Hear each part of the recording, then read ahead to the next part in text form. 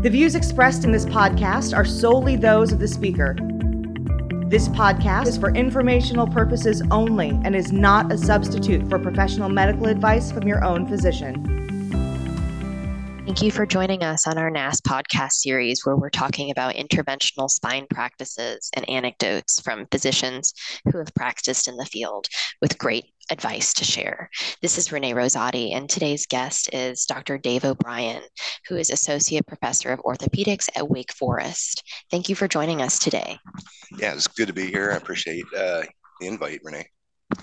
So we're at the NASS meeting, and we are going to talk about motor or sensory stimulation for radiofrequency ablation.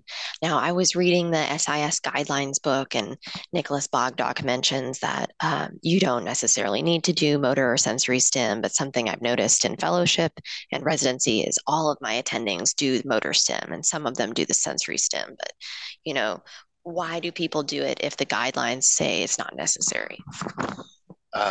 Well, I started doing these back in the mid-90s, and the training back then was to do sensory and motor stim, and that was probably actually before the guidelines came out. But they are just guidelines, and guidelines are not necessarily a legal definition of how to do something or not do something. They're just a guideline.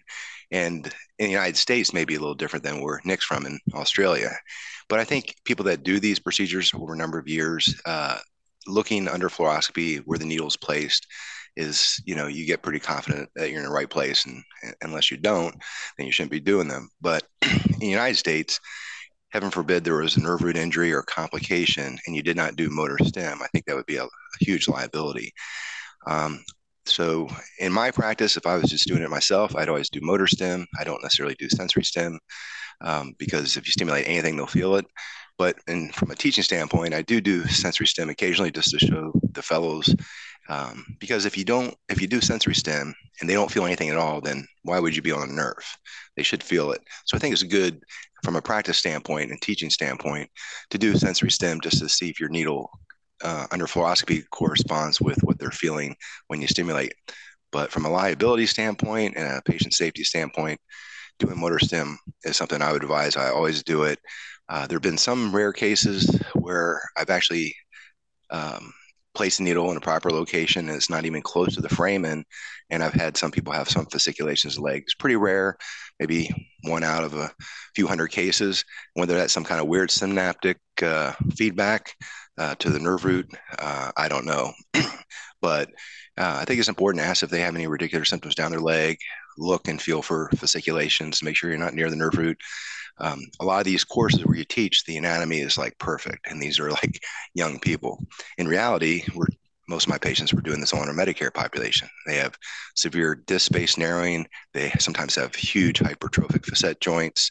They have degenerative scoliosis, so it's hard to necessarily get the proper views under lateral. Sometimes the C-arm and the patient position, you can't get a perfect view, so you have to learn how to look at different views and rotate the C-arm to make sure you're on the facet joint on the side you're lesioning, and so forth. So I think there's a lot of factors, but as the anatomy gets more complex, I think it's reassuring when you do motor stim to make sure you're not having any radicular symptoms down the leg. Well, thank you so much. Everyone, thanks for tuning in.